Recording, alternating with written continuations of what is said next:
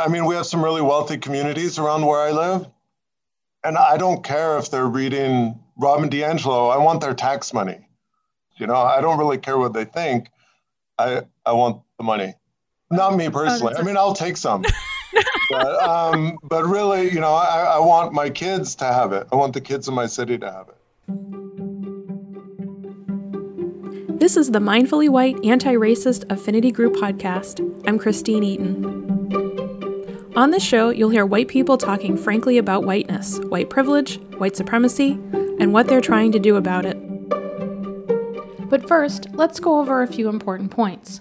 You may be wondering, what is an affinity group? It's a group of people linked by a common interest or purpose. So in this case, if you identify as white and are working towards racial justice, or are just curious and want to learn more, this podcast might be for you. The phrase mindfully white means that being present with open-mindedness, curiosity, non-judgment, and compassion were used to create a supportive space within which our guests were invited to share their stories. Throughout the episode, you'll be prompted to use mindfulness as a way to practice working with your own thoughts, feelings, and emotions with regard to this topic. As you may know, mindfulness practice has deep roots in Buddhist teachings, which have been preserved for the last 2,600 years. As your host and a student of Buddhism, I pay respect to the Asian ancestors from whom these practices come, and specifically the Buddha's foundational teaching of the Four Noble Truths. These inspired the framework for this podcast. In that teaching, the Buddha prescribed a way to end suffering. Here, we are looking at how we can individually contribute to ending racism, a form of suffering, by seeing it more clearly in ourselves and everyday life, understanding its causes, and taking action. You will often hear that it's an issue for white people to center themselves and their voices when talking about race. This is true and needs to be carefully examined within the context in which it happens.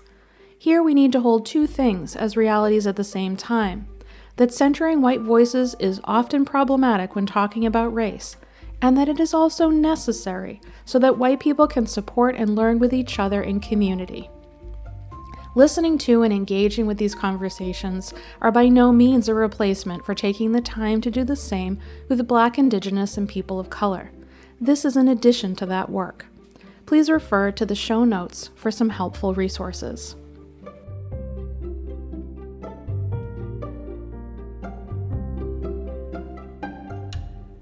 Before we begin, I'd like to offer some suggestions on how to listen to this conversation.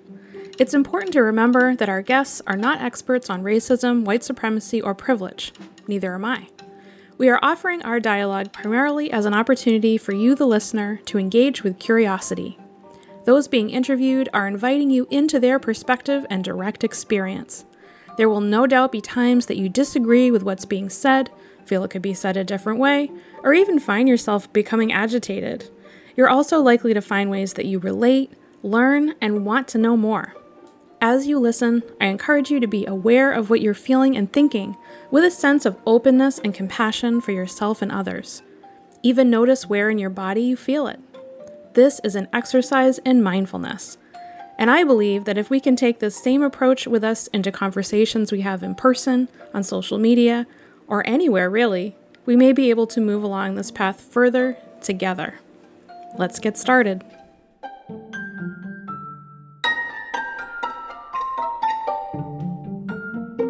In this episode, I'll be speaking with Yusef, a 47-year-old man raised in Pomo and Coast Miwok territory, otherwise known as Califast, Aslan, or California. He is now a guest who identifies as a settler, Anglo, Indigenous, in Kawalangan in Lynn, Massachusetts.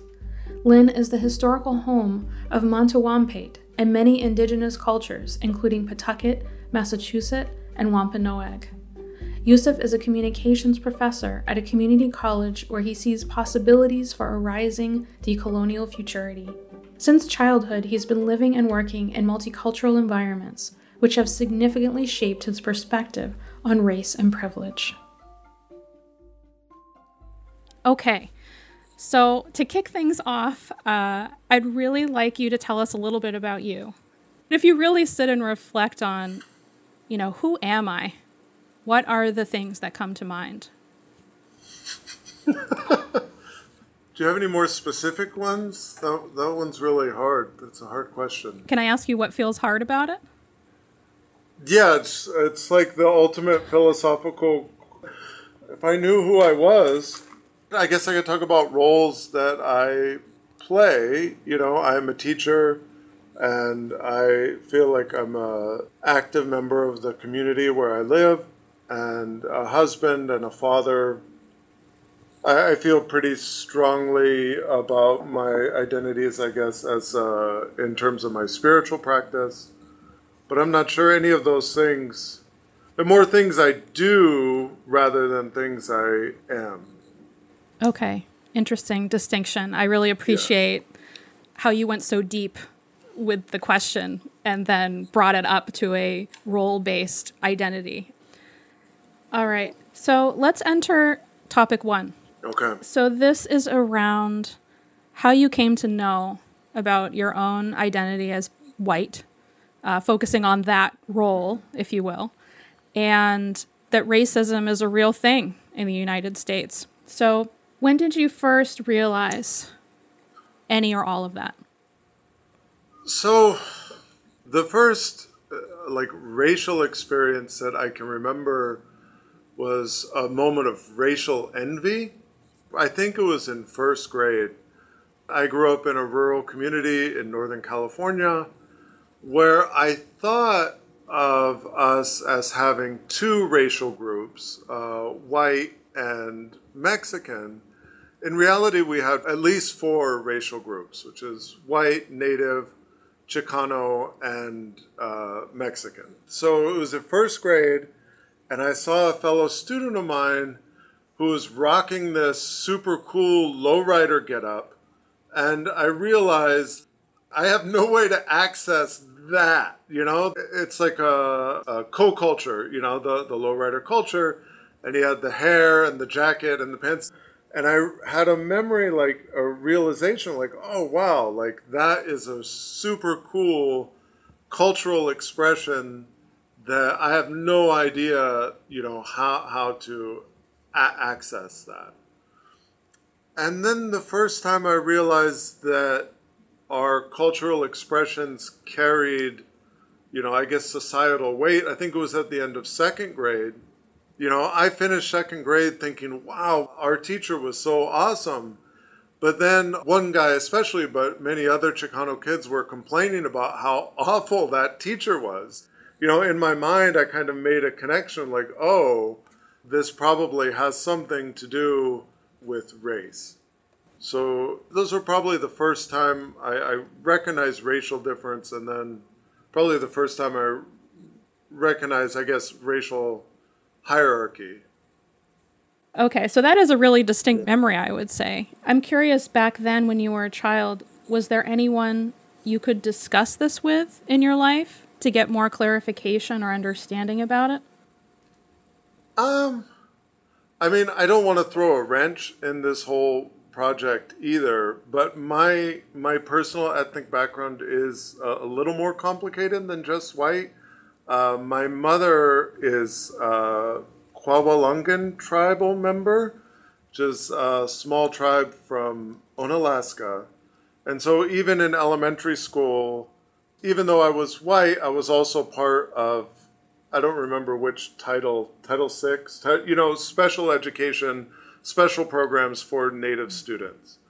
So including that, students were comfortable talking about racial stuff. People weren't shy when I was a kid or in middle school or in high school. Plus, a lot of my teachers, I didn't understand this then, but later on I realized a lot of my teachers were different types of radicals, either, white radicals from different left traditions or like veterans of the Chicano movements of the 60s and 70s. And my parents were radicals as well. My father was a communist and my mother just a liberal. So yeah, I never felt like race was something that was off the table or taboo or... Yeah, people were always talking about it, it seems like. Okay. having that extra information about your family background is not in any way throwing anything off. I think it adds a lot of value and understanding for how you come into this. It's complicated, which is what we're also trying to show. It's very complicated. I really don't like these categories, the racial categories, but I know that I live and experience life, as a white person often, but not always. Like, it's really, it depends what the box is, but I'm comfortable checking white or mixed. And so in thinking about yourself, how have racist attitudes and actions shown up? Probably 100 times a day. Right?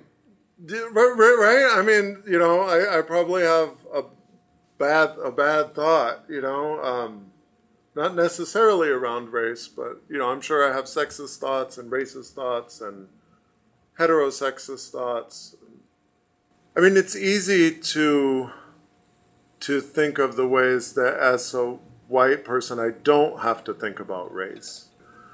I think more common is friends, pointing out what we would now call privilege, like not, oh, you're doing something racist, but, oh, if you looked like me, you wouldn't have had the same experience in that situation, whether with the police or even interacting with a bank teller or many other places, So I can't think of any time where someone's called me racist, but I can think of many times where people have pointed out what we would call privilege. And how do you respond to that generally? When someone that's a person of color is pointing out your privilege, how does that make you feel? And what's your general response? If you have a specific example, that's great. But if you don't, like just generally speaking, how do you handle that? Yeah, I mean, I think I handle it like kind of the same way that I handle any criticism. It's like, no, that's not true. Internally, I definitely, in general, try to follow the Chinese think twice, say nothing proverb, and I'm not always successful, but the internal dialogue, it's like, no, that's not true. And then, oftentimes like, oh, maybe that's true. It's like, oh yeah, of course, that's true, So there's a defensiveness that comes up. It sounds like based on what you just mentioned. Yeah, like, oh, no, it can possibly be. I think anytime, it's like, oh, no, there's another factor or... So as someone of a mixed race background, can you think of a time you were racist to yourself or noticed internalized racism? I think for a long time I did have anti-white racism as like a kind of a coping mechanism, like, racism is bad, white people are bad, I'm bad. I think I did have anti-white sentiments for a long time, but I think that I've scrubbed. I think I've worked through most of that. Yeah, I think I've worked through most of that. But yes, I believe you were about to use the word scrubbed, which I think is interesting. Guys, scrub. Yeah, I think I said that. That's an interesting choice of word to me. I'm really curious how race is such a on-the-table topic for you and your family and in your classroom. I'm thinking of that question, and I have a couple answers, but it would be funny, if you could ask, people of color who are my friends or family and see if they have the same reaction. They may, oh God, Yusef, he's such a racist, and he never wants to talk about race, or my students might say the same thing. But I think I got really lucky. I don't think it was any necessarily doing of mine, is that as a young person, having really good friends who were from different cultural backgrounds. Because even though I went to a mixed school, there were people who stuck primarily to their own racial groups, right? And so I was really lucky to be in a mixed group of friends. I was really lucky to be part of the Upward Bound program, which is a pre-college program, which was also, had a lot of great mentors. Many of my mentors have been people of color, and I didn't seek them out that way. It's just, I happen to have this friendship or this mentorship, and my mentor is a person of color. So a good group of friends growing up from different cultural backgrounds. I converted to Islam, and where I lived in this rural area, the community was like 90-something% Pakistani bachelors. And so I just like dove into that community because that was the only Muslim community that was around. And so here I am, this young white kid. I think a lot of time just hanging out, kind of absorbing other cultural situations and being kind of comfortable. People have to talk, be able to talk honestly about the effects of white supremacy. So both of those situations, and then being in a intercultural marriage as well, that's helped work.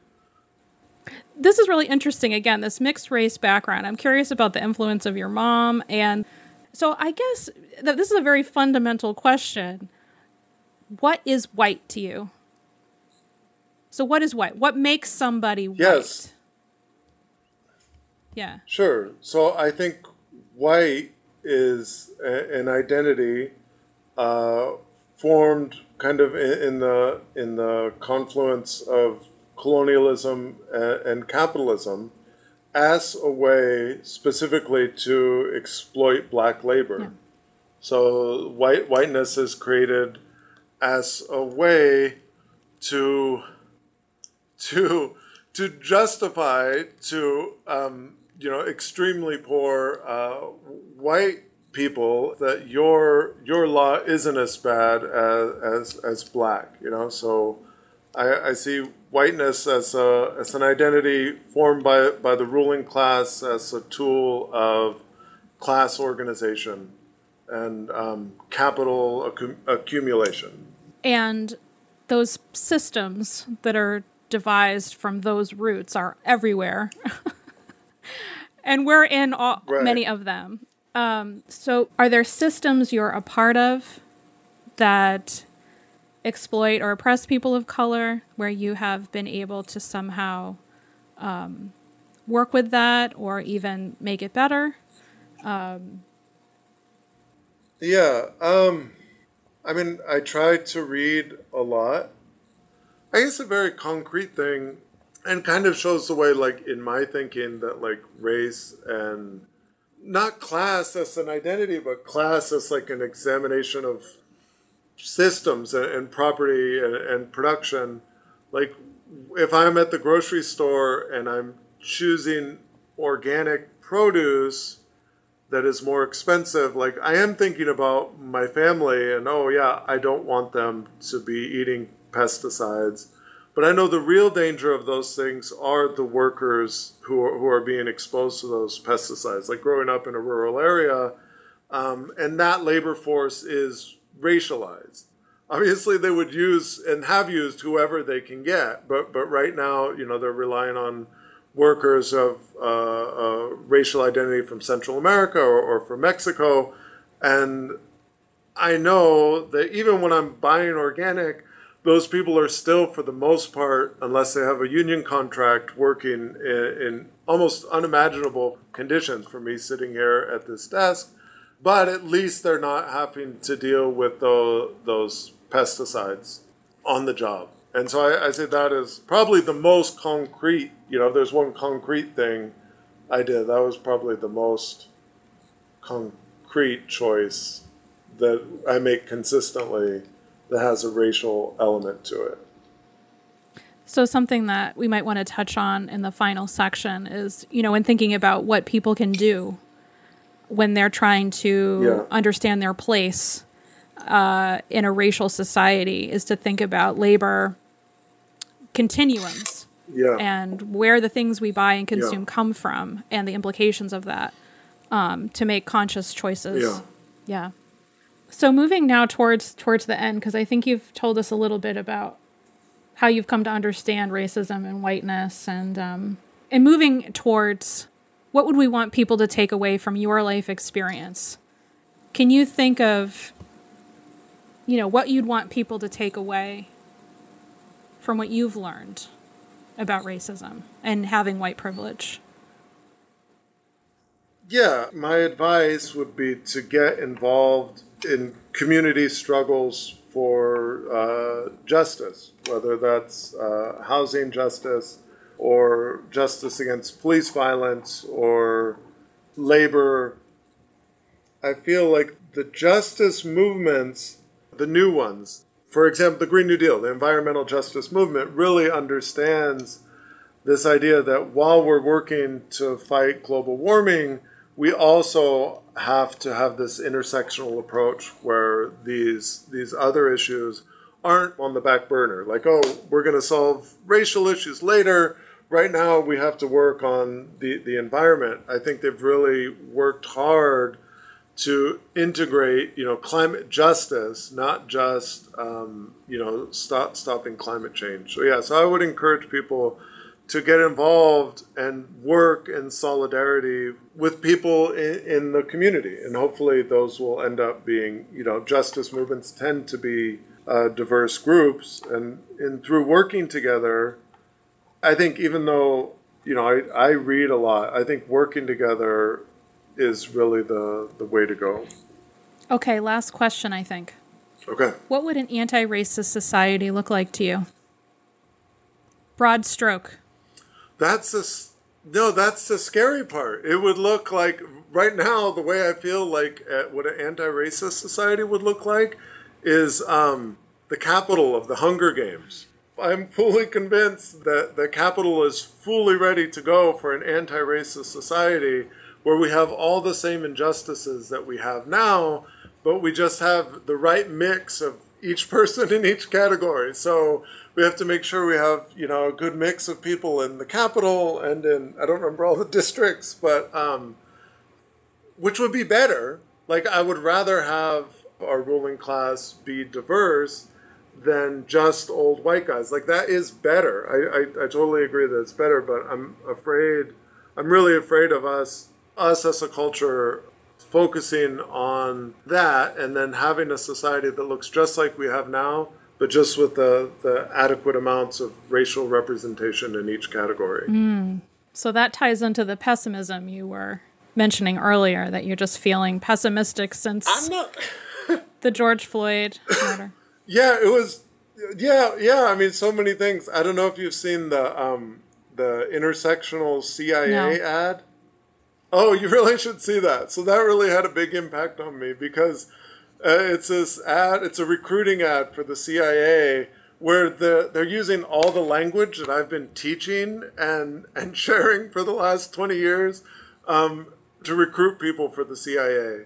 So that was a good one. Or Spike Lee does one for one of the Bitcoin people, where it's also all the same language that I teach and use. And so I'm like, oh God, what am I doing? So I worry that an anti-racist society would look just like our society, but we would no longer have a hierarchy based on race, which would be better. I'm not saying that would be worse. That would be better than what we have now.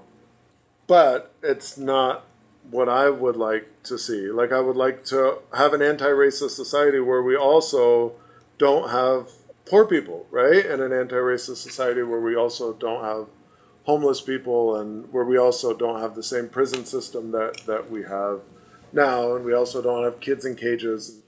We don't want, the right percentages of people not to have health care. We want everyone to have health care.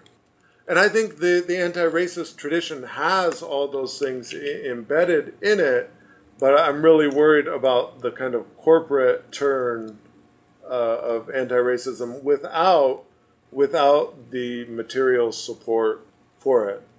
I just want to emphasize that I still believe it would be better that we didn't have racism, but I don't think it's enough. I don't think it deals with the underlying injustices and inequalities that we have as a country. Right, thank you. Yeah, again, highlighting the complexity to all of this, and that there isn't one button that you push that makes it all better, but that there's many knobs, like on a control panel, that need to be dialed down and up in order for things to be I think that question is essentially a little bit of a utopic, what does this look like to you? But it's really interesting to hear you say, Hunger Games, because I think it's an interesting exercise to imagine that, oh, wait a minute, it doesn't solve everything, that it is complicated, and that and then the process of having to undo that and understand how it's complicated can actually be a great learning experience. So thank you for highlighting the complexity to all of this, from the starting at the age of 5 to now. So thank you. Of course, yeah.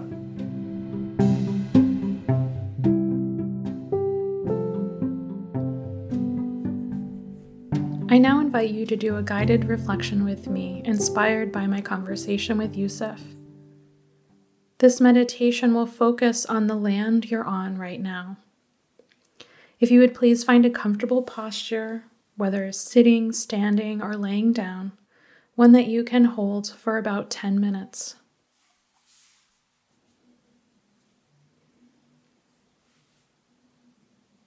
You may close your eyes or have them gently open with a gaze downward towards the floor.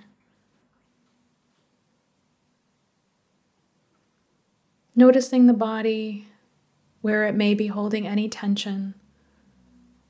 Seeing if you can release it even just a bit.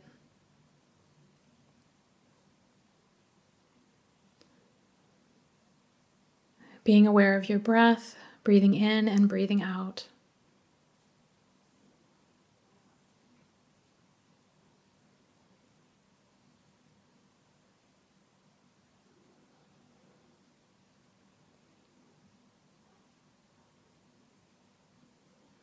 Allowing the body to feel as grounded as possible and as supported as possible by the earth below.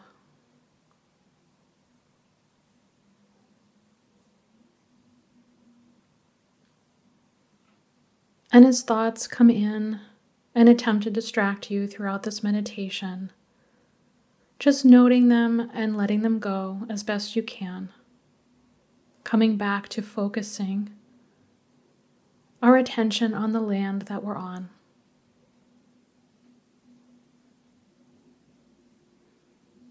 You can even do this by simply feeling yourself connected to the ground beneath you.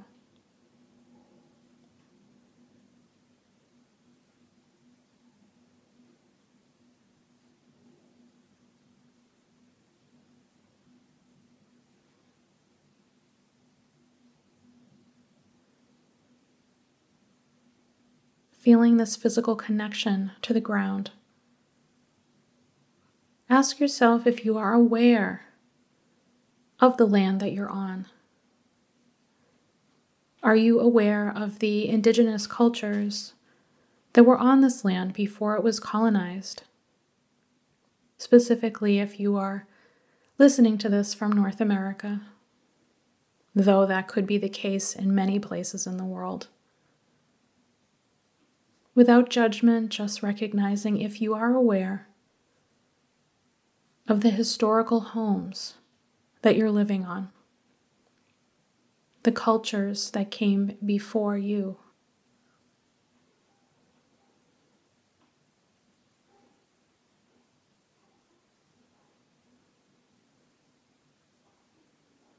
And even if you're not aware at this moment in time, see if you can allow a connection to occur with the land. A connection that involves curiosity, a desire to know more.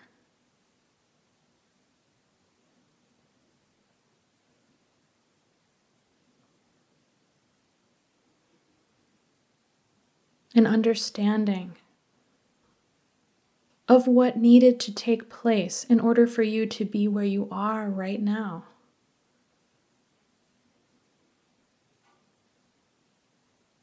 All the good, all the bad that made that possible.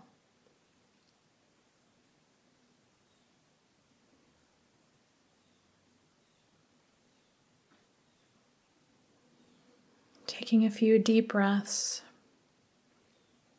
filling the body and releasing.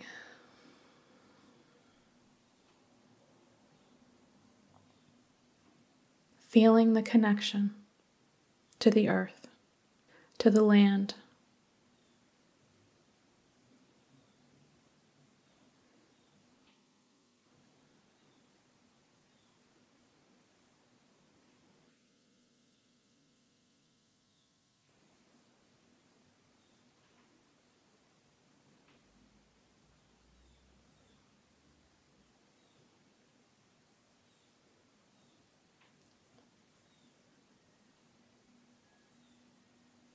And now turn your attention to the physical structure within which you are reflecting right now with me.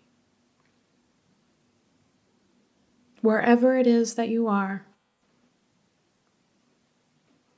acknowledging that whatever you're inside of was built by someone,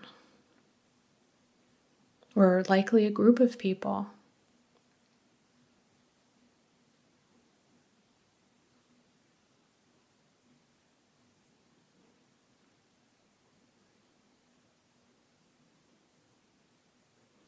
Checking in again, are you aware of who built the structure that you're in?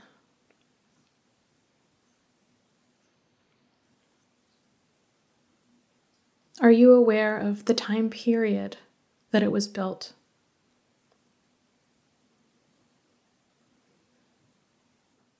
Noting to yourself yes or no.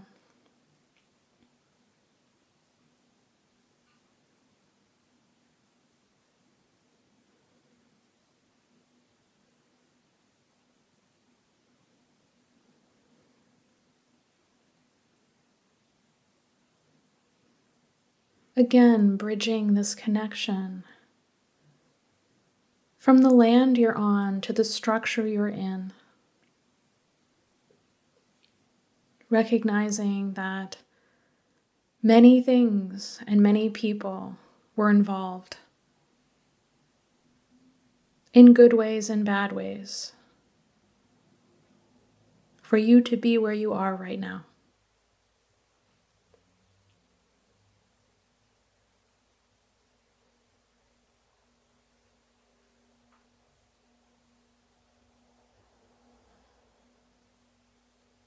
Notice how you feel. Are there any emotions arising? Any feelings in the body? Do you feel contracted or open? Just noticing.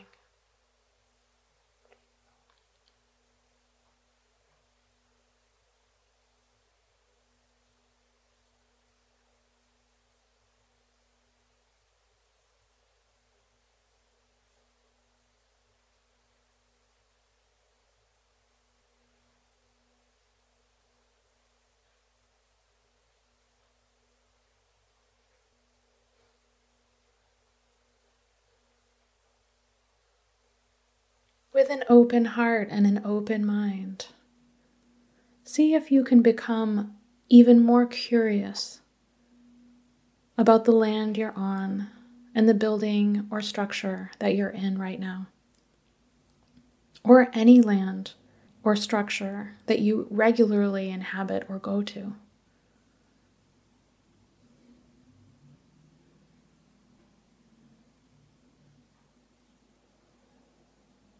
Planting a seed of curiosity to do a little bit better at recognizing history and allowing that connection to be part of our everyday life in some way.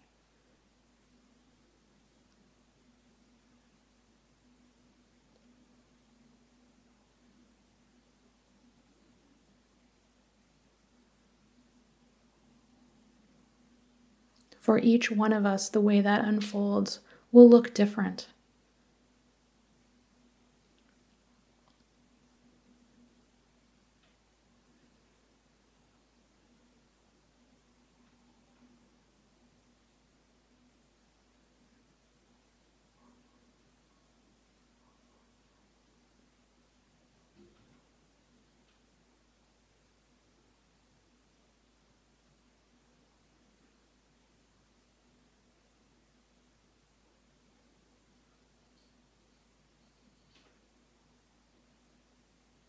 Continuing to feel your body connected to the ground beneath you.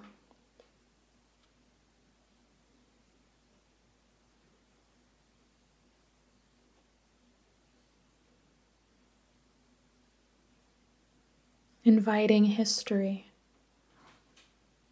inviting curiosity.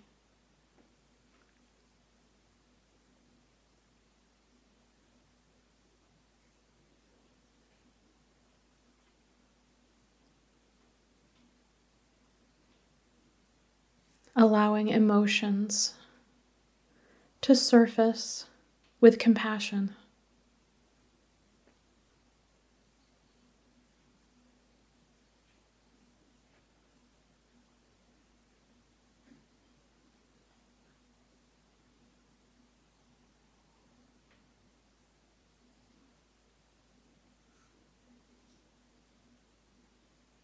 Inviting a few deep breaths as we close this meditation.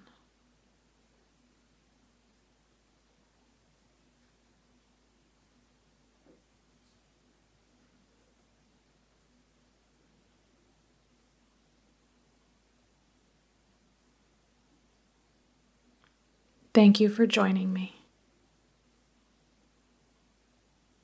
After hearing back the conversation with Yusef and doing the guided meditation with you, I'd like to offer some reflections and thoughts that have come up for me as a result. And of the 4 episodes I've done in this series so far, this one has presented the most, I guess I would call it being tongue-tied or just still caught up a bit in, I would say, wanting to be a perfectionist. And let me tell you a little bit about why. I think it's because Yusef identifies as Native American, and because when he reviewed the bio that I read before my interview with him, he came back with an updated version that describes where he's from. And you probably caught on to that because it's different than the other bios and the other episodes. He put a lot of care into describing the tribes, the nations that were on the land or are the land that he lives on. And when I saw that, I immediately appreciated it and also felt like I am so ignorant. And the reason I'm not going to label this white fragility is because my understanding of white fragility is there's a defensiveness that tends to be the most prevalent emotion. Here, it's more probably shame would be the best way to describe it, and wanting to get it right, and get it right now, get it right yesterday, in terms of my own understanding of Native American history.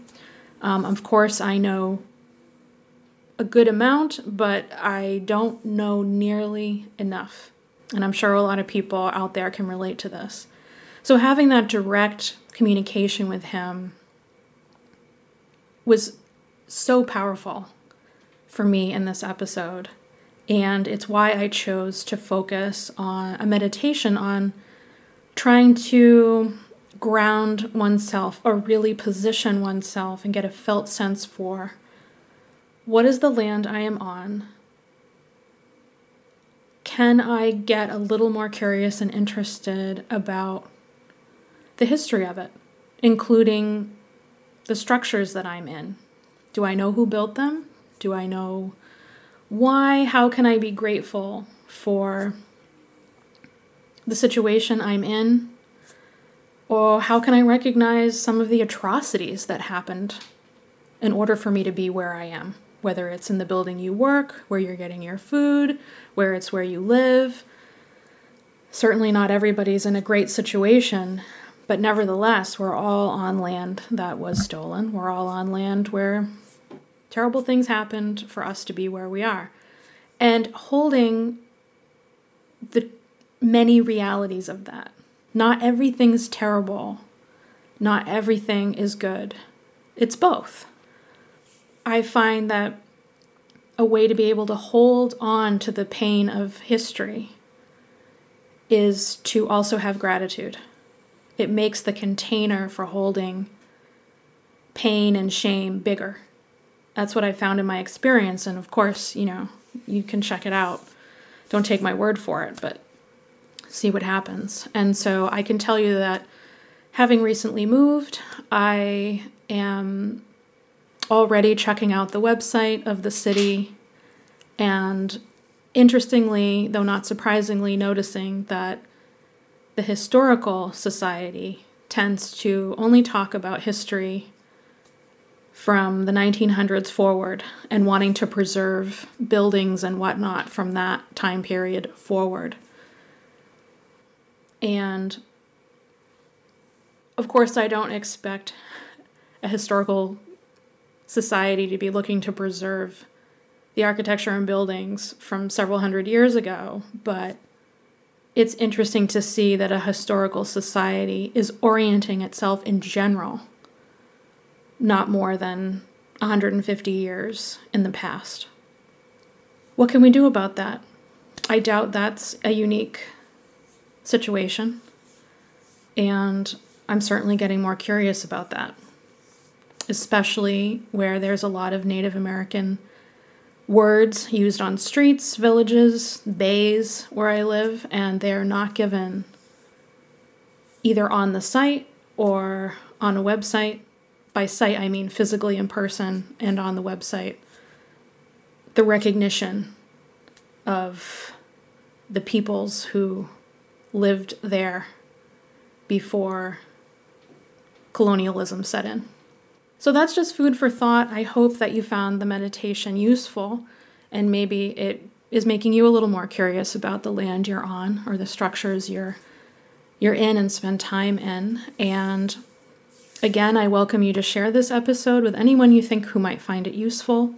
And I welcome feedback, as always, at mindfullywhite@gmail.com. Thank you so much for listening.